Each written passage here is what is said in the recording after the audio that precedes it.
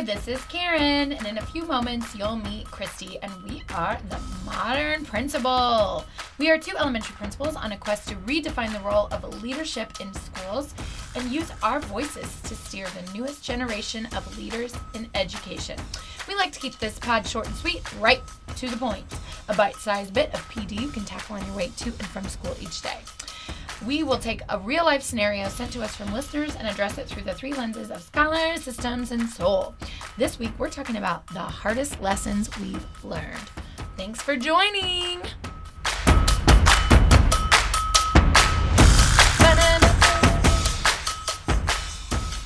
Hey, hi Karen! Hey, Christy! How's it going? Really good. Really good. It is going really good.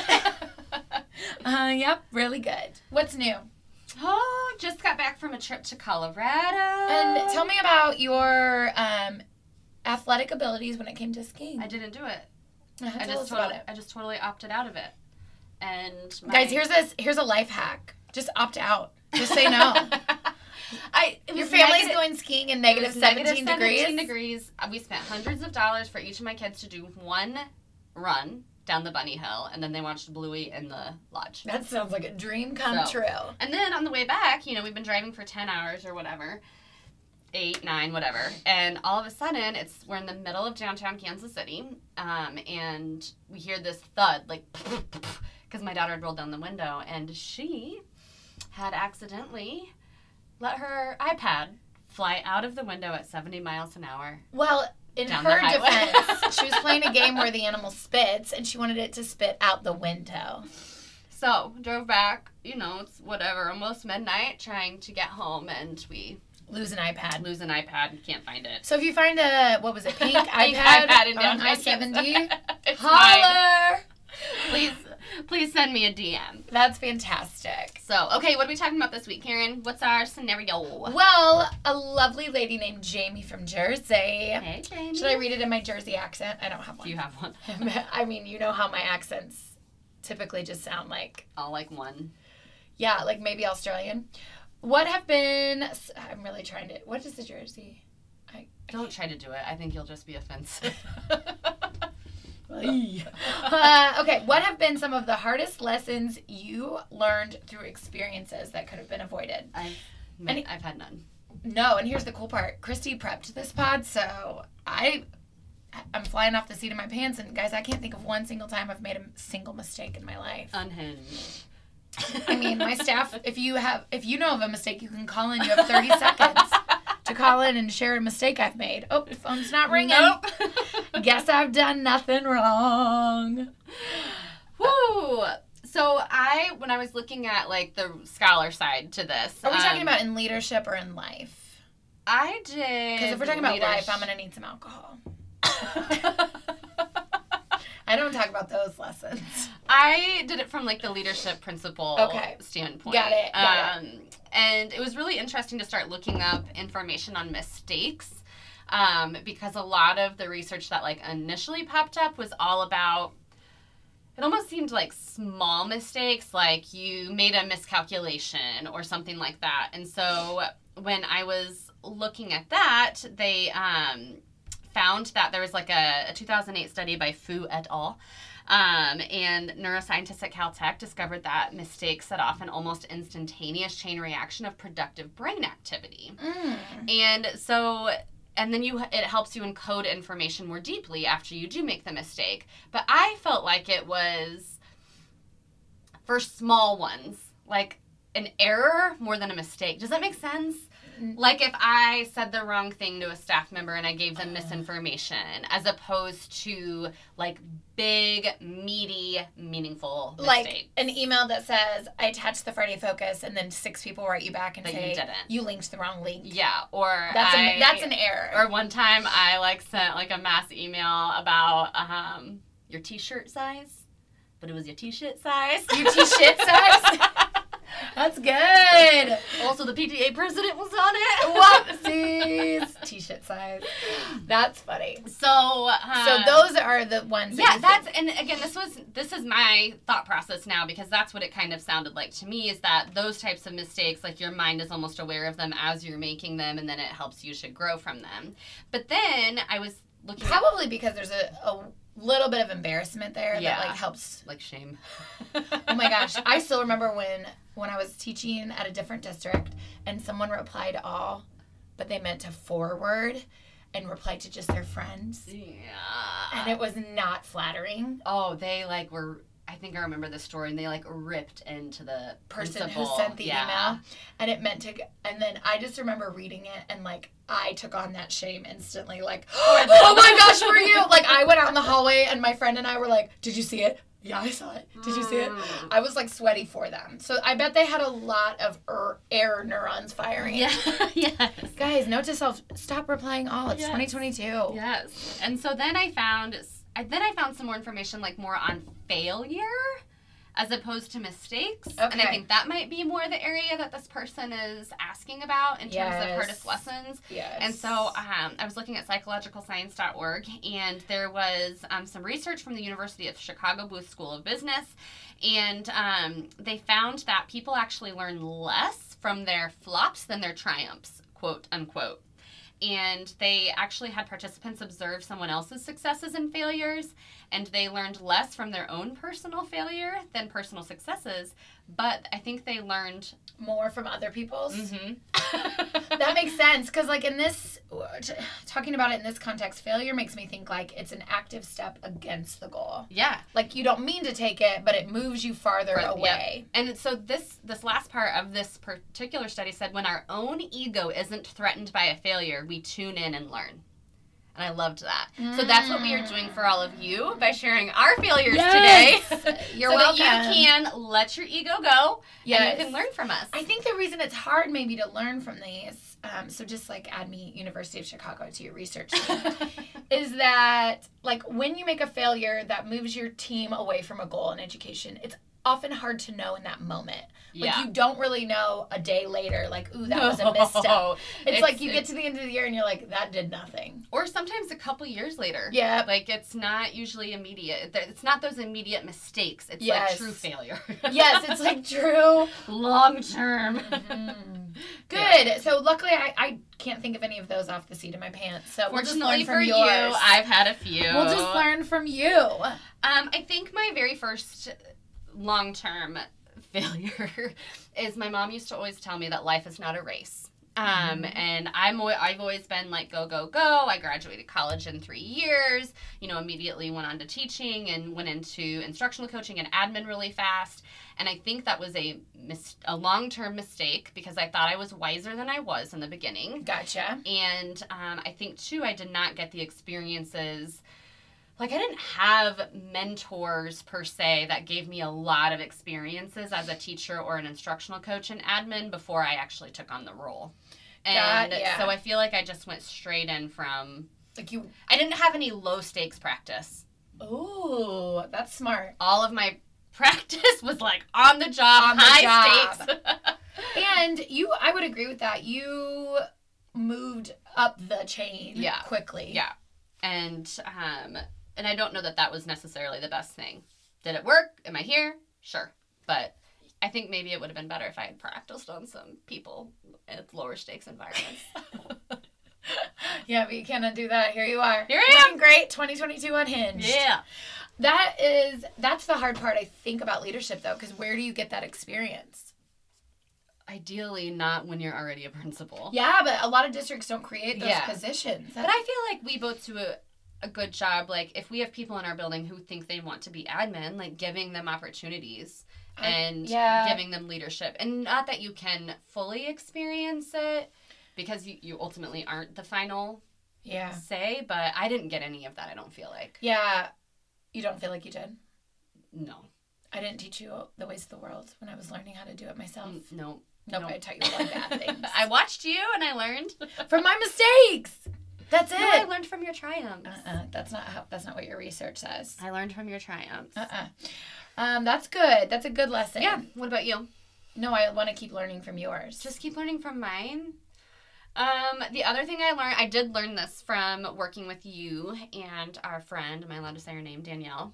And when I was an instructional coach and you were admin and admin intern, and I tried to be like you guys in the beginning of my leadership, and I've kind of talked about this before, and you had very different approaches to leadership, but very similar goals, I always feel like.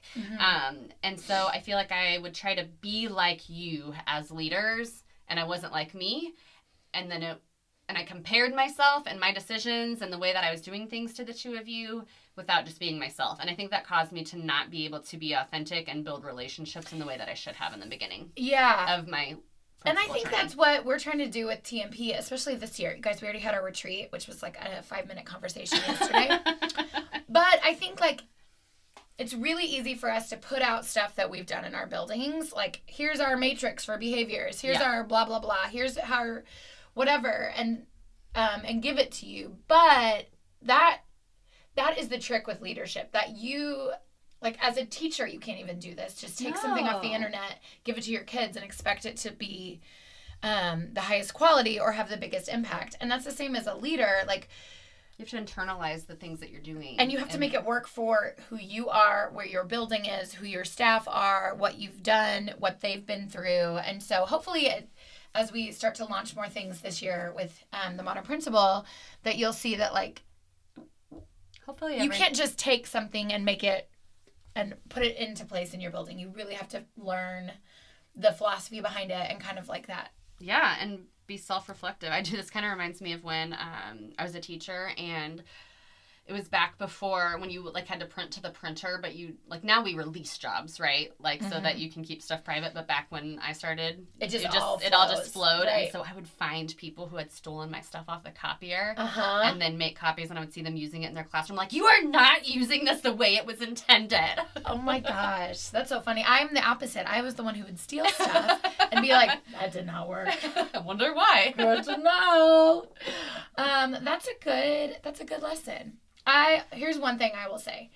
I think a lot of our lessons really relate to who we are as people. Christy is definitely like competitive with yourself. With myself. And I am an Enneagram 1, which means I definitely, when I feel like something is wrong, it's really hard for me to not voice my opinion. Yeah. So I have learned that fighting every fight that I disagree with, oh my gosh, yes, is not effective. Yep. Because then to some people you just become like that Charlie Brown principal, the wah wah wah. Like, she's talking again, she doesn't like it again. Blah, blah, especially blah, blah, if you're a woman, they really don't like it when you're doing that. Oh God, no, you are called shrill, abrasive. I got Karen a shirt that said all those words on it for Christmas. It was really funny because I wore it on Christmas Day because why not? And my extended family was all like, why do you have all those adjectives on your shirt? And I'm like, this is what women in leadership are called. And they all were like, what? We've never heard that before. Yeah, you've probably used it. No, I think that you're absolutely right. And it kind of goes to one of mine too, is that changing the system is really hard. Right. Like, to change a system that's bigger than you. And I think that I've always had that I can change the world mindset. Right. And if I leave, who else will do it? And if I don't do it, who else will do it? You do have to think about, what is your fight? Right. And where will you actually be successful in your fight? Right. And where will you not actually hurt the cause by trying to fight it? Right. If you're not the right person. Right. Or, like, I've had to also, I am the first to admit my mistakes. So in that respect, I feel like I have pretty good humility. Mm-hmm. People with humility don't usually say they have good humility, so maybe that's not. But I have had to learn as a leader, because both Christy and I, Enneagrams 1s and 3s, both like to feel like we do the job best ourselves. Like, we know, like, I know what I want, I know how to get there, I feel like I know how to do it. And I've had to learn, and this is probably what a lot of people don't like to admit, but I've had to learn that, like, other people can be as effective as me, it's just going to look different. Yes, yeah. And I need to be quiet sometimes and let other people make mistakes or take us in a direction that I wouldn't have thought would be the best direction.